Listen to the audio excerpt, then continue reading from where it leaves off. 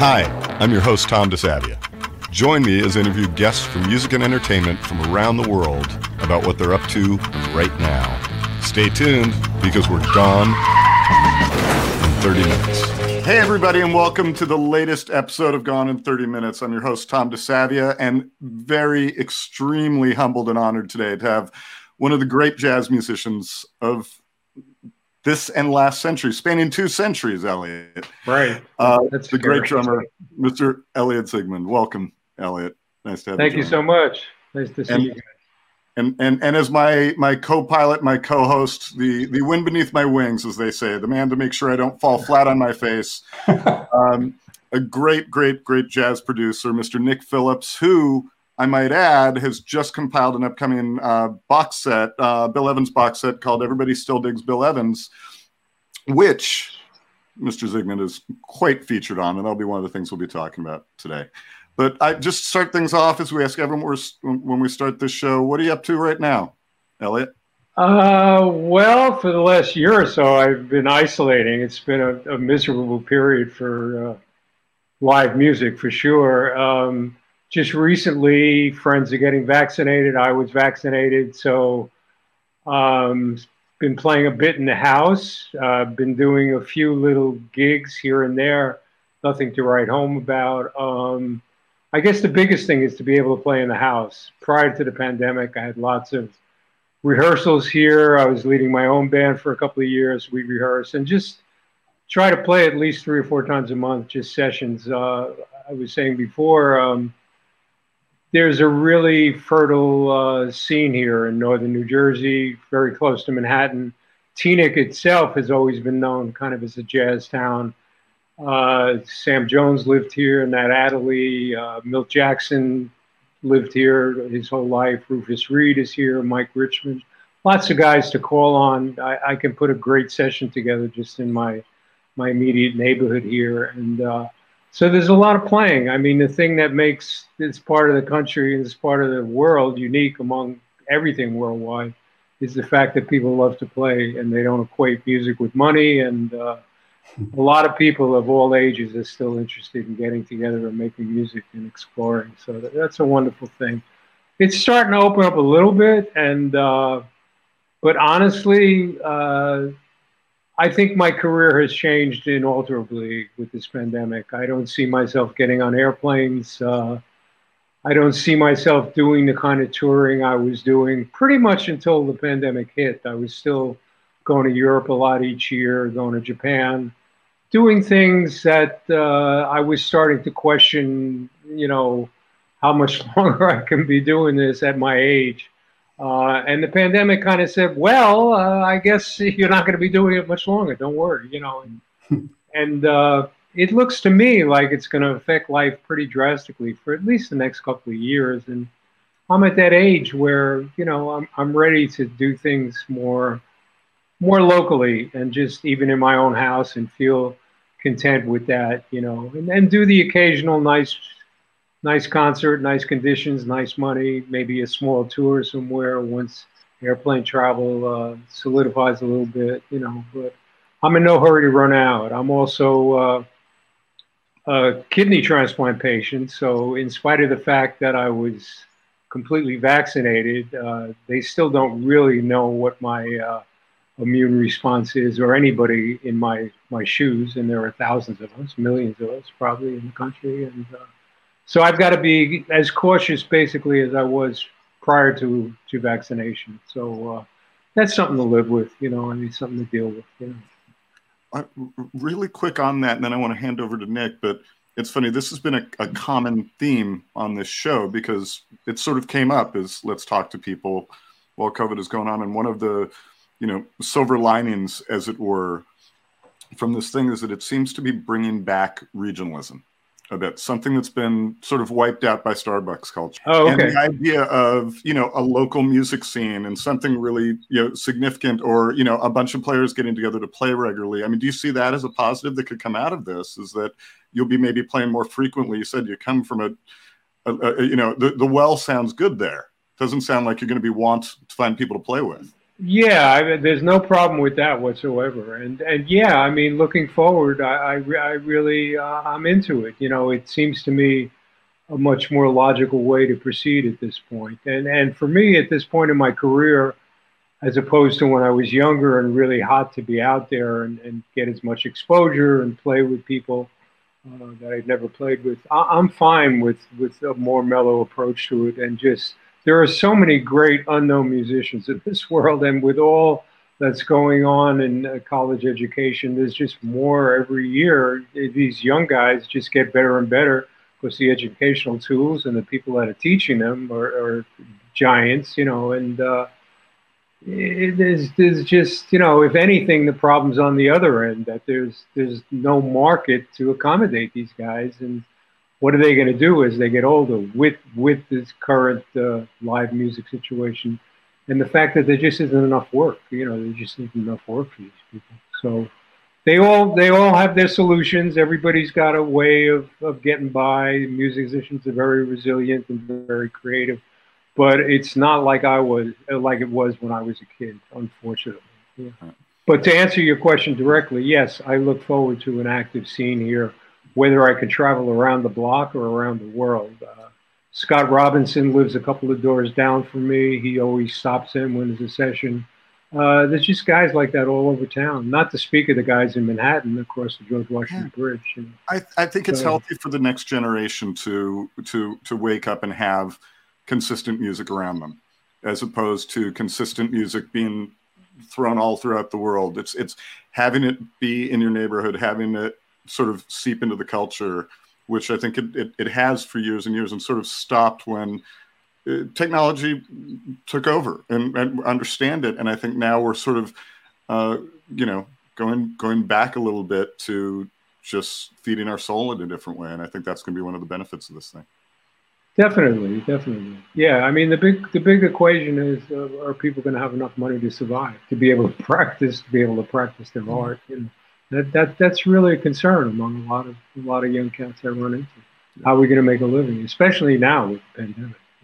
Fortunately, I'm at that point in my life where I don't have to worry about that like I did when I was in my, raising my kids and up there schlepping around with drums everywhere I could make a dime. So somehow I've survived that. Well, speaking about schlepping drums here for a second. So, do you remember the first time you played with Bill Evans, and what was? Oh yeah, I remember. What was that like? That must. I probably remember that clearer than stuff that came after. Because it was so striking. Well, to show you how things have changed, back then Bill would basically hold open auditions at the Village Vanguard. He had a week of auditions, and he basically spent the week auditioning drummers. I was one of those drummers. I arranged with Helen Keane, his manager, to get a set. And coincidentally, I was working a trio gig for months at that point. So my trio chops were in pretty good shape. It was kind of like a commercial jazz group that would expand to a show band on the weekends. But basically, it was piano, bass, and drums at least 5 nights a week. And we played a lot of jazz tunes. Jazz was still part of the so-called pop repertoire. So I went from the Persian room that night. I remember I played the first set there. I borrowed the other drummer's rivet cymbal, because in my mind I remembered the early records with Bill where the sizzle cymbal was just kind of swishing away in the background, and made my way down to the Village Vanguard.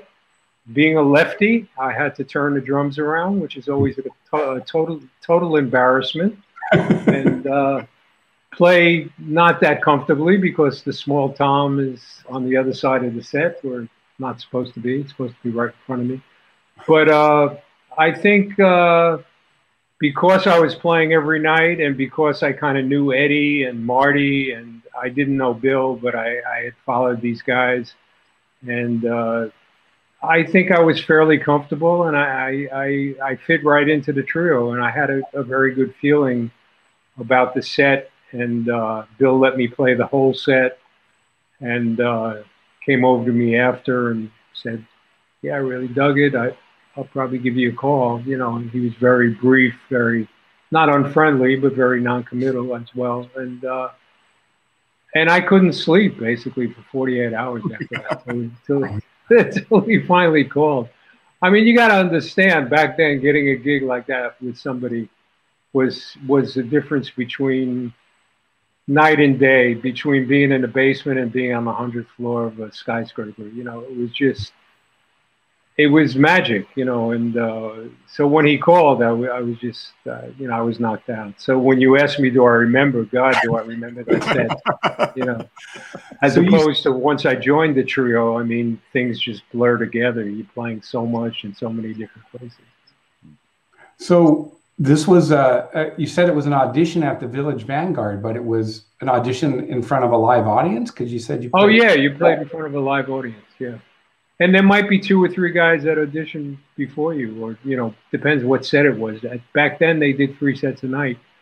And probably it was the 3rd set, because I had already done half the gig at the Persian Room. So I think that night Ed Soph had auditioned, and I forget who else. But, I mean, everybody was auditioning that week. Bill Goodwin, other cats. And, you know, I was very lucky. I was very lucky in the sense that I had done a lot of trio playing on that Persian Room gig, also with Vince Guaraldi. I lived in California for 4 years, just prior to that period, and worked with Vince pretty extensively. Another great learning lesson and a way to develop my trio chops.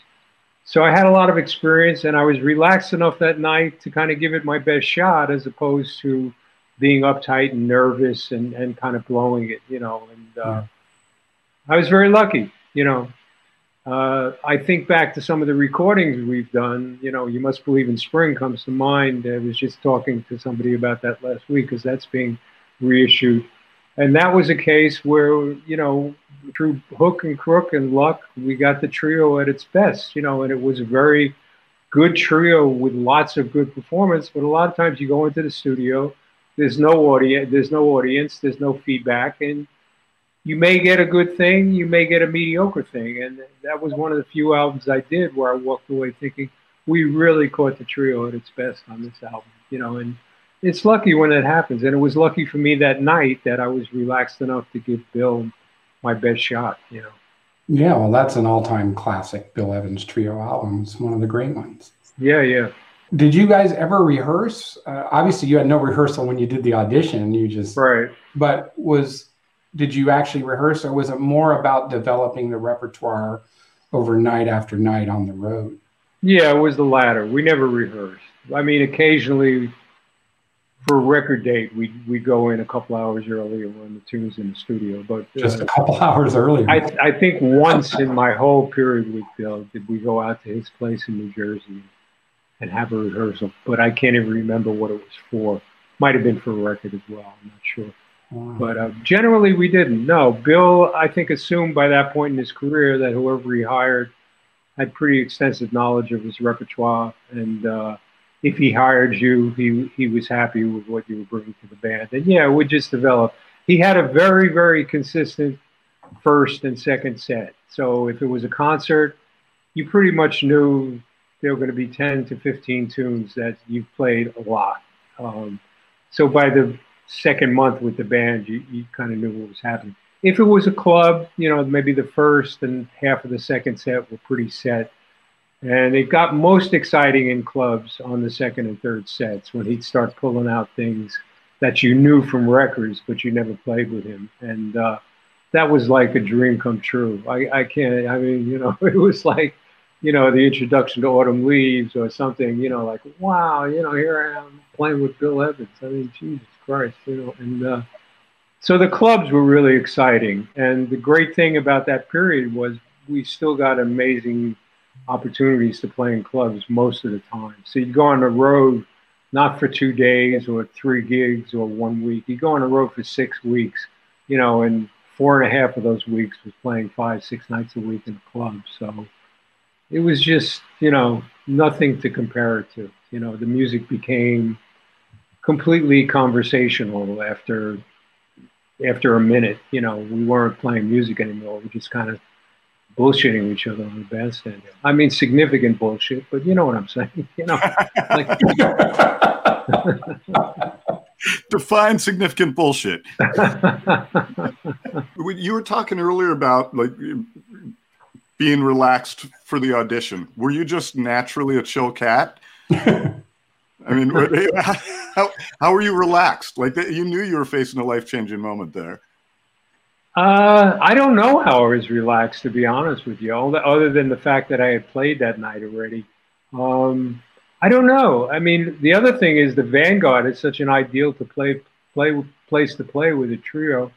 I had never worked at the Vanguard up until that point, and so it was just very, very comfortable. Eddie was very supportive, smiling at me, kind of giving me a nod. Yeah, you know, you're cool, man, and it just felt good. You know, I mean, I'm pretty chill. You know, I mean, I may be anxious inside, but I don't always show it. You know, I guess my exterior is pretty chill. But yeah, I was definitely excited, but I wasn't so excited where I blew it. You know, and that's happened to me. I know what that feels like. You know, to be uptight, to be nervous, to not be able to do your best. You know, so fortunately, like I said, I really think the gods were smiling down on me.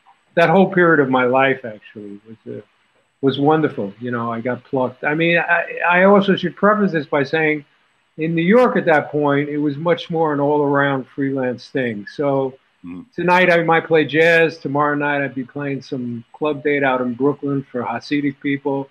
The next night I might be back in a singer somewhere, you know. So although I loved playing jazz and that was my main thrust, I didn't necessarily see myself becoming a jazz musician. I did a fair amount of studio work at that time.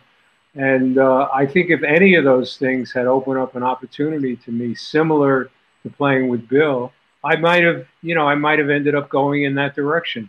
A lot of my friends at that time became really hotshot studio drummers, moved to the West Coast, whatever, you know, and jazz was smiling on me in a way. And I love jazz. I mean, certainly it was probably my favorite way to go if I had a choice. But at that point, I was open to whatever I could do to have a relatively middle-class life and still be able to be a player, you know. You played and toured and recorded with Bill Evans, you know, starting from about 75 to around 78, a few years.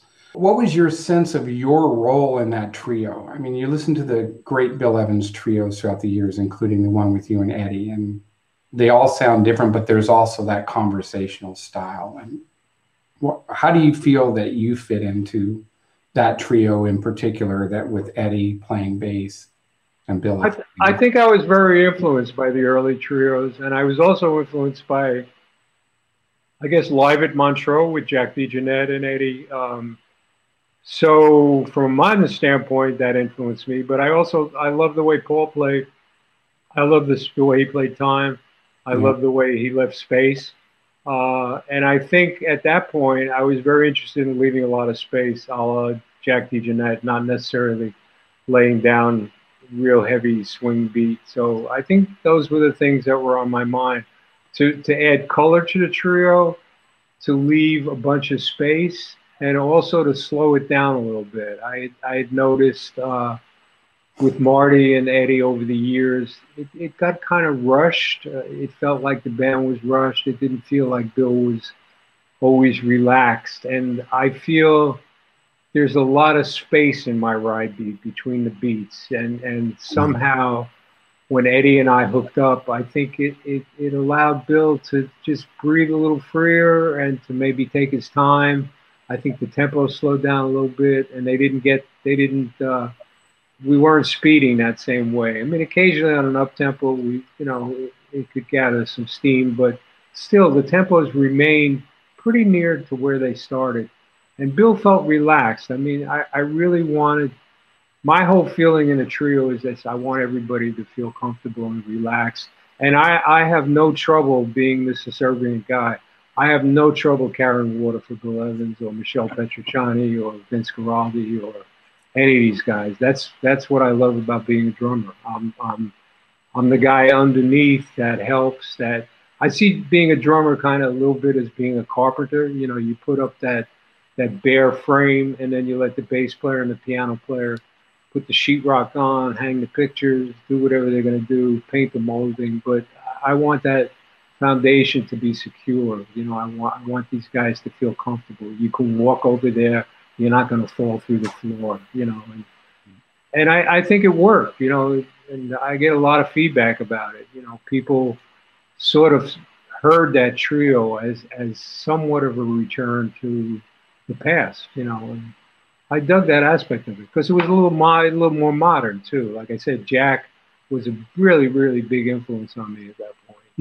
The way he got colors out of the drum set. You know. I'd be remiss if I didn't ask, because for many of us, especially many from my generation, our introduction to jazz came really in two ways. It was, you know, from the great standard singers that were still doing TV. Obviously, you'd sort of seep in, you'd sort of understand, oh, that's jazz, I guess. But how jazz really came into my life was through Mr. Giraldi. Okay, that's Charlie Brown.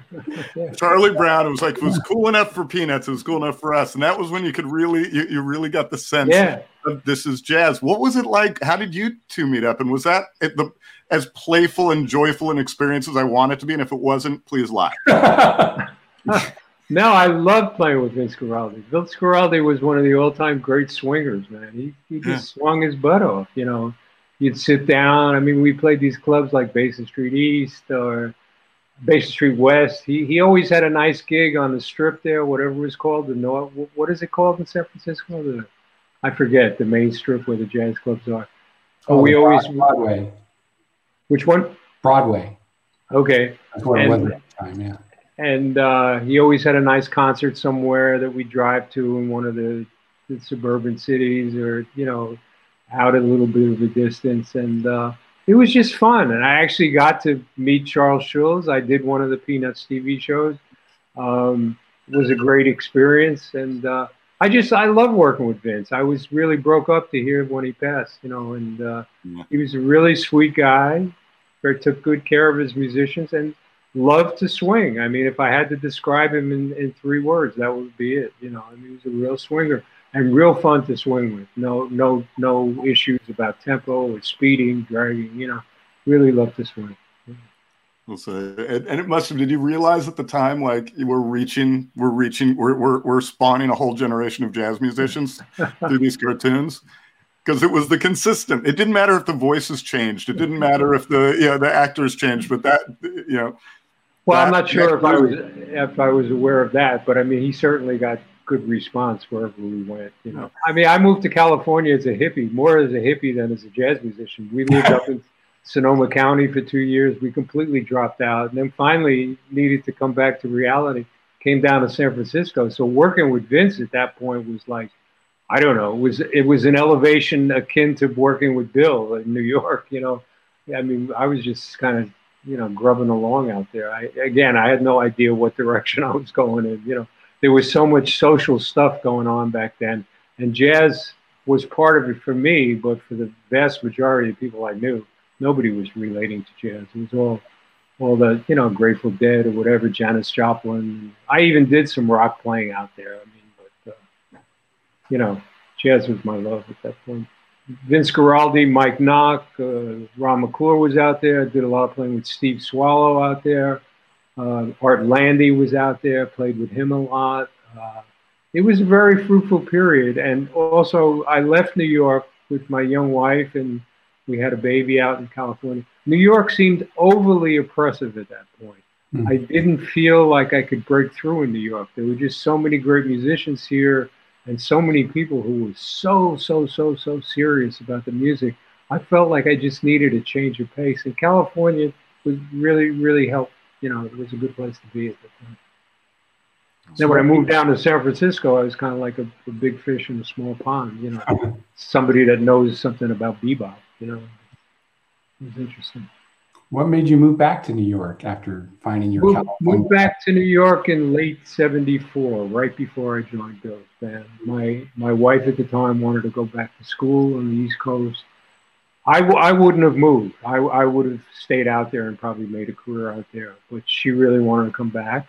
New York, when I was living in California, seemed tremendously ominous, like a big dark cloud on the East Coast. But, sure enough, we came out, we settled in Park Slope. Life was cheap at that point. You could have an alternative lifestyle without somebody in the corporate world and survive. I remember living in Brooklyn and driving to Great Gorge, New Jersey to make $48 at the Playboy Club. And it was actually worth my while to do it. So that gives you an idea of where rents and salaries were. I mean, my rent on the first apartment in Park Slope was $85 a month. It was like a 6-room floor through. It's probably rents now for $3,000. I mean, it's like, so, you could have a life back then without worrying about, fiscal disaster. Again, for young musicians now, fortunately, those times are gone, Circling back to the Everybody Still Digs Bill Evans box set, in which you're very well represented because the entire disc number 5 is a previously unreleased live performance of the trio you were in with Bill. Do you remember anything about that night or that year? I've listened to that before, but refresh me. Where was that done? Oil Can Harry's. Okay, yeah, Vancouver. I remember the gig. Because it was a wild place. I don't remember the music. I remember the gig in the sense that I remember the physical aspects of the club, but I don't remember anything that happened. And I'm sure none of us were aware it was being recorded. It's a miracle that it surfaced and that through the good graces of you and Concord, we got paid. Because let me tell you, man, I'm on a lot of European bootlegs that I've never seen a dime for. And every 2 years they come out on a different company's label, and it's amazing. Yeah, Concord and Craft Recordings definitely. Concord and Craft. Give the musicians the respect they deserve. Yes. And the box set looks beautiful. It is such a beautiful. Yes, I have it. I just haven't gotten around to put that one on the. But I've heard it previously somewhere, but I will listen to it. I don't have the set that long. Yeah, it was originally recorded for a radio broadcast. So. Oh, okay. So you and the audience members heard the performances that night, and then whoever listened to that broadcast. But Great. Then after that, the tapes were archived, and now it's going to be heard for the first time by everyone else who's interested. Oh, that's wonderful. Yeah. Great. I'm looking forward to it. Well, I can't believe it, but as we predicted, this was going to go really fast, and we're nearly out of time. Oh. I know. That's what I said. It's been part 1 of 27. I have so many. I'm glad I got my Giraldi question in there. That's been tugging at me.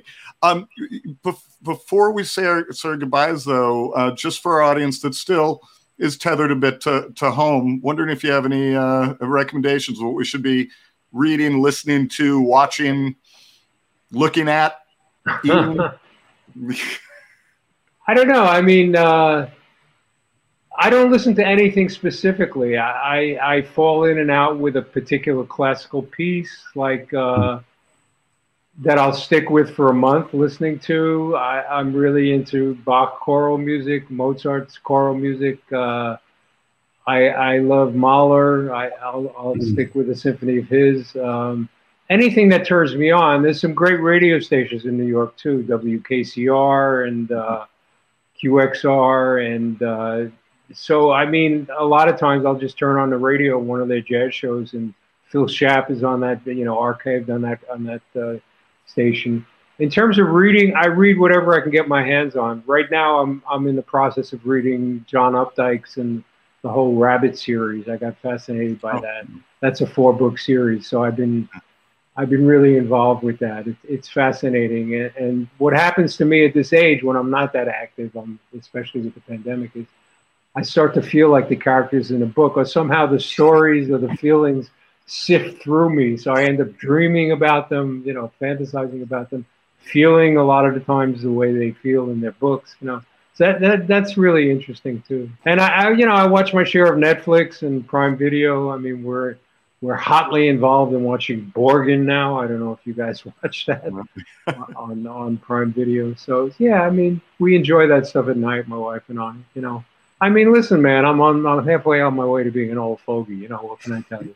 I got 3 grandkids, and No, I can't wait to get to Jersey to see you play. So that's gonna be the things, and I could come up and be like, we did a podcast. Remember me? Well, I hope you get out here, man. Yeah, and by the time you do, hopefully there'll be some stuff happening. I actually have something at the Jazz Forum next month with Mark Mortinelli's new place in Westchester. So,